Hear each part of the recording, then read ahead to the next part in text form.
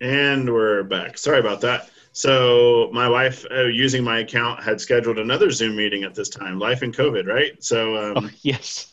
that meant everyone got kicked off, even me. Yeah. So I was going to suggest Ratzinger's book commentary on the Sermon on the Mount, The Life of Christ, where he does a great job of, he's in dialogue with a rabbi, actually. And the point that a lot of the Sermon on the Mount actually is not unique teaching to Jesus, but that many of the rabbis say very many of the things that Jesus says. Yeah. And the point that Pope Benedict makes is that that's fine, because the point is the one who gave the message, right? When he says that whole "I have not come to abolish to fulfill," it's not just the teaching that's being fulfilled; it's him. He is the fulfillment of those teachings. He is the reason why there's life giving in the law eventually, and why the law ends is because the law can't actually rise from the dead. It has to be Jesus. The law can't save us, as in the law can't vivify our flesh in the way that the deified man, the God man did. I mean, I think it really comes down to the incarnation is not ideas about law and grace or faith, like ideas of faith alone, all that stuff. It is because of the God man. He is the reason. So, and again, I think that's exactly what the preaching is in the book of Acts, right? That's he will not let his beloved rot. He's going to raise him from the dead. So let's, as we were all silenced through another meeting happening, let's start in verse 12. Reed, would you read 12 through 21? Sure. Do you mind if I do it out of my Bible here? Oh, I guess so. Otherwise, I have to take off my glasses and put my nose 2 inches from the screen. Oh, please don't do that. I don't. I'm on my little phone, yeah. No, that's okay.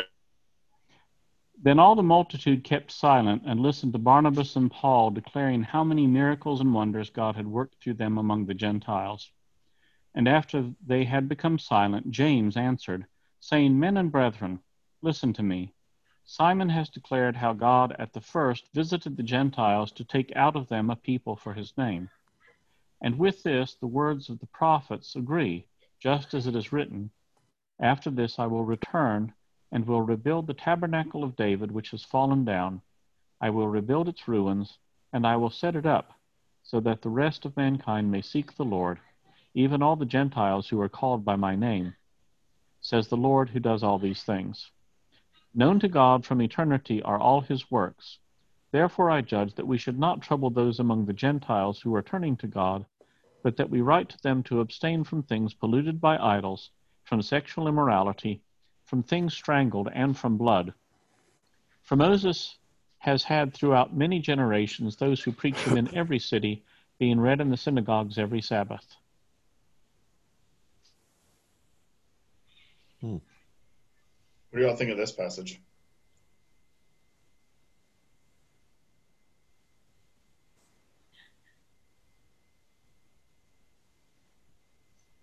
You don't think much of this passage?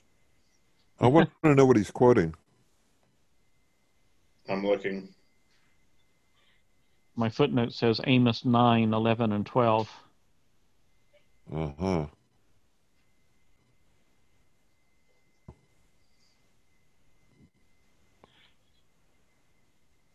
Well, one thing that strikes me here is, and in this whole passage, and it took me a long time ever to see this, they are talking only about how to respond to Gentiles who are coming to believe in Jesus. Right. They are not in any fashion talking about the practice of the Jews changing. Yeah. I mean, that comes in time, but it's not here. And it's not, I think, anywhere in the book of Acts.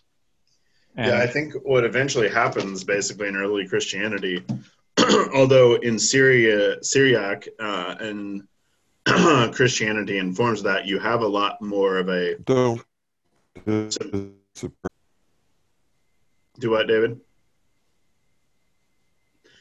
in the Syriac speaking churches and those influence there, you can see a more Semitic and Jewish things that they'll keep as part of the tradition, that in the wider Greco-Roman context, some of those particularities of Jewish practices fall off. They don't stick, because I think of what you're saying, like I wouldn't say their ethnicity yet, but there's a desire, as they become something else, they lose some of those same desire to have those markers.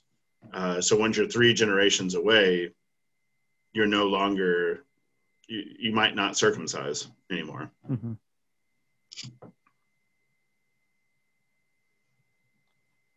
But I think it's interesting that the point James is making here, and that will later be written in the letter that's disseminated, it seems primarily to be, let's not make it hard for the Gentiles, right? Let's not put barriers in their ways. There are a few basic things that we ought to instruct them about.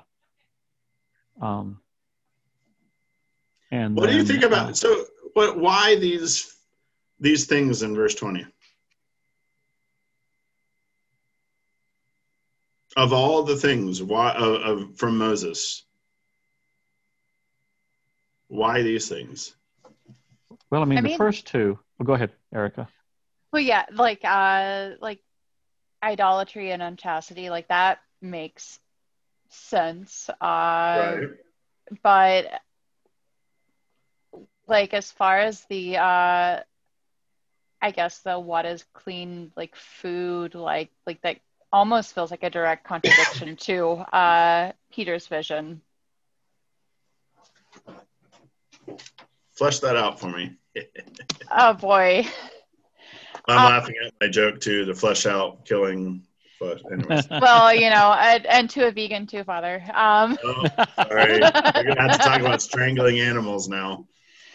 Well, I mean, just kind of in the general sense of like Levitical law, like there's a list of things that are not okay to eat, and even the things that are okay to eat have to be prepared in a very specific certain way. And in Peter's vision, it's kind of the blanket coming down from heaven, and like nothing is unclean. I mean, and yeah, that's kind of symbolic of like, yeah, you're preaching to the Gentiles, but I don't know if like the surface meaning of like as far as the dietary Levitical law has been abrogated at this point. Interesting, huh? Mm-hmm. I mean, I wonder too, I mean, again, the first two of these I think were extremely common in Roman society or Greek society, namely, you ate in the temples, you ate the things that were sacrificed to idols. That's where you got a lot of your meat. Mm-hmm. And then, sexual immorality, at least, is even practiced in the temples. Right. And then a thought just struck me. I mean, a couple of things I think about blood is, first of all, the prohibition on blood predates Moses. It goes all the way back to Noah. Yeah. Which always seems like that gives it a particular weight. But also, of course, I mean, these people were receiving the body and blood of the Lord. And so the idea, you're not having the blood of an animal. I wonder if perhaps that's part of it.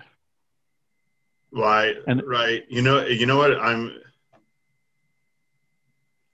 It seems to me as I put these things together, this is all about temple stuff. As in, great, you're coming in, but stay away from the pagan temples. Mm-hmm. That's where you're going to drink blood or like have blood stuff sprinkled on stuff. They're going to strangle the animal. They're going to kill animals and offer them up to idols. And chastity, I mean, that was par for the course. You went to the temple. There was there's literally part of the religion. And that all flows from the idolatry. So, I've seen ink spilled about this of just like, so they are keeping some of the Mosaic law. But I think, Reed, that you're onto something that's also a part of Paul's argument in Romans, that there is something that he senses there's a kind of a natural law or something that's older than the Mosaic law, that he can go back behind it and say, look, see, Abraham was saved by faith. He wasn't saved by the Mosaic law. I think there's something about 20 with idolatry generally in the temples that makes sense in the context of the next sentence in verse 21. That from early generations, Moses has been all over the Mediterranean being preached. So there's a common sense of like, there needs to be a separation between the Jews and the Gentiles about this. And the Gentiles who become Christian, they need to change their ways about this. They need to stay out of the temples. I also think this is reinforced from Paul and all of the debate that goes on in 1 Corinthians about, do we eat, and meat sacrificed to idols. So shall we read the next, try to get done with this chapter, or should we call it a night? Because it's 8:43. We started a little late and also got a little flustered there. Keep moving. What else we got to do tonight, right? All right. I'll read verse 22 and on. Then it seemed good to the apostles and the elders and the whole church to choose men from among them and send them to Antioch with Paul and Barnabas. They sent Judas, called Barsabbas, and Silas, leading men among the brethren, with the following letter. The brethren, both the apostles and the elders, to the brethren who are of the Gentiles in Antioch and Syria and Cilicia, greeting. Since we have heard that some persons from us have troubled you with words and settling your minds, although we gave them no instructions, it has seemed good to us, having come to one accord, to choose men and send them to you with our beloved Barnabas and Paul, men who have risked their lives for the sake of our Lord Jesus Christ. We have therefore sent Judas and Silas, who themselves will tell you the same things by word of mouth. For it has seemed good to the Holy Spirit and to us to lay upon you no greater burden than these necessary things, that you abstain from what has been sacrificed to idols, and from blood, and from what is strangled, and from inchastity. If you keep yourselves from these, you will do well. Farewell. So when they were sent off, they went down to Antioch, and having gathered the congregation together, they delivered the letter. And when they read it, they rejoiced at the exhortation. And Judas and Silas, who were themselves prophets again, exhorted the brethren with many words and strengthened them. And after they had spent some time, they were sent off in peace by the brethren to those who had sent them. But Paul and Barnabas remained in Antioch, teaching and preaching the word of the Lord with many others also. The thing I'd like to highlight from this passage is something that we still practice today in the Orthodox Church, which is there is some authority that emanates from the apostles and the elders. They've heard there's an issue in a local, I won't say diocese because they're not dioceses yet, but let's just say there's trouble in another diocese. Some of my people are messing with your people. We didn't tell them to do it, but you know what? We've talked about it. You've sent your folks to us, representatives. We now send Judas and Silas to you. So you have these kind of representative folks going to basically sustain the relationship, underline what they have come to agree with. And they take the weight of their decision as a community and as leadership of the apostles and elders, that it was something that was approved by the Holy Spirit. This isn't just bureaucracy. There's something important about the Holy Spirit being involved with this.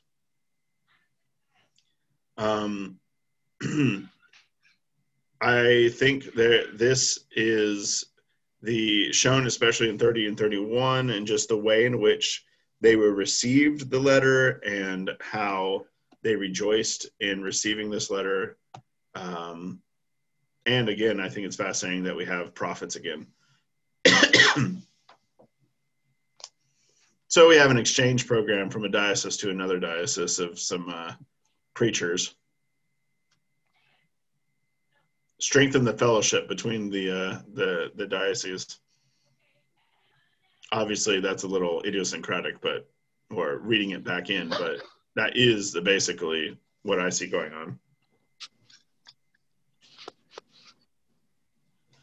Yeah, I mean, it's really striking, partly because I just would not have seen it for so much of my life, that, plainly the church here, in God's mercy, has a form of government. Yep. And the assembled apostles and elders in Jerusalem feel like it's their place to render a decision and to disseminate it. And they take the practical steps for doing so. And, this outlying church, sent someone to ask about it and is happy to receive the answer. Yeah, I think I don't know what it was, and I get it, because there's the desire and the Protestant desire for like apostolic teaching and the purity of that. But it always seemed to like locate that in like these propositions in the New Testament that you have to ferret out. That seems like there's no such thing that occurs now to this day. Like as if the church is, I don't know, just an assembly of folks who have the same opinions about stuff, as opposed to like a body that needs to be like led and governed in a certain way. It's hard for me to get back into that mindset of how I was raised, but I had it. I could also see. Go ahead, Erica. Kind of jumping back to like the last section. That's not really a section because that's imposed later on. But like I just find it really interesting, especially coming as a former Catholic, of how all of the apostles kind of were in on the decision and not just Peter by himself. I don't know. Yep. See it a little bit different now. So it's fascinating. I don't know if I've told you all before, but I did a week-long intensive course at Holy Cross Seminary years ago, way before seminary, when I was an undergrad still. And it was open to other graduate students of theology in general. And we had Catholics who were in there, and we were reading the Apostolic Fathers. Man, the way they read Ignatius and Clement and others, it was like Trent had occurred in 80 AD. It's just not, they're in the early church. There is definitely a veneration for Peter as the chief apostle. He's a leader. I mean, the Gospels, I think it's evident of that. But this idea that there's kind of, he's the only one making the decision. Yeah, and I know there could be like, I think there's better articulations in Catholic circles for this, rather than the kind of, and I'm not trying to pick on Catholic answers. I'm just using that as a general, like apologetic stuff that you can get in certain Roman Catholic circles that is so ahistorical, that is so like, mathematics of like logical positions that don't actually, are not rooted in the reality or history of Rome, of the See of Rome. Nah. And I say that as someone who has a deep reverence for the Roman Church. I just disagree with them on very specific things. Yeah. Same. So let's go ahead and finish these last few verses so we can say we got through a chapter tonight. Oh, by the way, it's taken me a while to get back with you. I'm back. I'm on my phone. Oh, good. You were having some internet issues or something. I'll tell you what it is. I finally figured out what's going on. Somebody's watching Netflix. I've got a Zoom meeting. I know. I've got a Zoom meeting coming up. I host these Zoom meetings for other groups, and this one's coming up on Saturday. And it's going to be a big one. It's going to have about 100 people at it. It's a nationwide thing. And so I get these people who want to sign into the meeting days in advance. Yeah, that happens. Yeah. Somebody the other day tried to sign into this one. And when you do that to me, my computer thinks, oh, it's time to go to this other Zoom meeting. Yep. I don't know if that had anything to do with all of us crashing earlier or not. No, that was purely my wife. Okay, well, I had it happening on my end. Gotcha. I figured as long as I'm on the phone, I'm safe. There you go. So let's. I'm going to read these last few verses, and then we can comment, and then call it a night. Verse 36. And after some days, Paul said to Barnabas, "Come, let us return and visit the brethren in every city where we proclaim the word of the Lord and see how they are." And Barnabas wanted to take with them John called Mark. But Paul thought best not to take with them one who had withdrawn from them in Pamphylia and had not gone with him to the work. And there arose a sharp contention, so that they separated from each other. Barnabas took Mark with him and sailed away to Cyprus. But Paul chose Silas and departed, being commended by the brethren to the grace of the Lord. And he went through Syria and Cilicia, strengthening the churches. Paul must have been quite a character. Yeah. He was a unifier and a divider. Yeah. Well, he's a unifier as long as you agree with him. It seems so. If you're on board, get on board. If you don't, he's going his way. There's the door. I can't imagine a leader like that, but never mind. Go ahead. This, of course, is... I think it's interesting that this is placed here. Besides, I'm sure historically this occurred, but it also seems to, underline, again, disagreement in the early church and people kind of going their own way about things. But that didn't necessarily necessitate like the end of all things, or, it's just like, all right, I'm not really comfortable with that fellow coming with us. And Barnabas says, well, all right, I'm going to do my preaching too. And that was that. I don't think this is just Luke telling us historical stuff. I think I think there is something to discern here. Well, of course, rather famously, there are little mentions in a couple of Paul's epistles later that make it very clear that eventually Mark became important to Paul and even dear to him. Mm.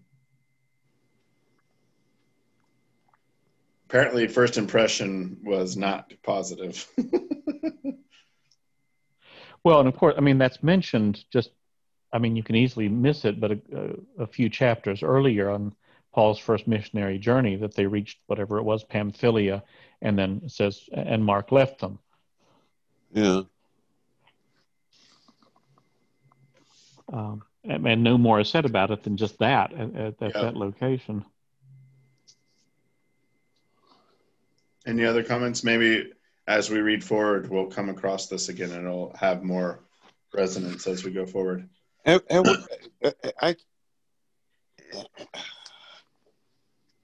we encountered, it seems to me we've either encountered this John called Mark before or we're going to encounter him again. Reed was just saying that we'd already encountered him once. Is that what you were saying, Reed? And I was looking it up at the same time you were talking. I'm sorry. Yeah, no, I think we've actually seen him a couple of places. I think when Peter was let out of prison by the angel, he went to John Mark's house. Yeah. But then also,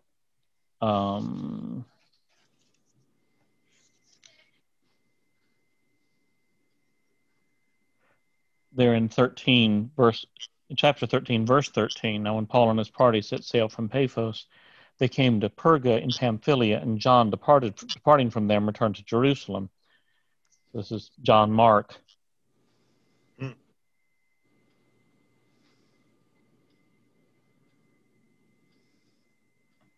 There we go. It seems like we also read somewhere that Mark is like Barnabas's nephew.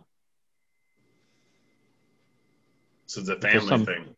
Some family tie, and as I recall, Barnabas money, is from... Or it's family. Right. And it seemed like Barnabas is from Cyprus. Yes. That I know, because we covered that when we first encountered Barnabas. That he was a Cypriot. Yeah. All right. Anything else about Acts 15? No, I'm confused enough. Mission accomplished. Well, next week we'll do Acts 16, and I'm going to stop the recording right now. Okay.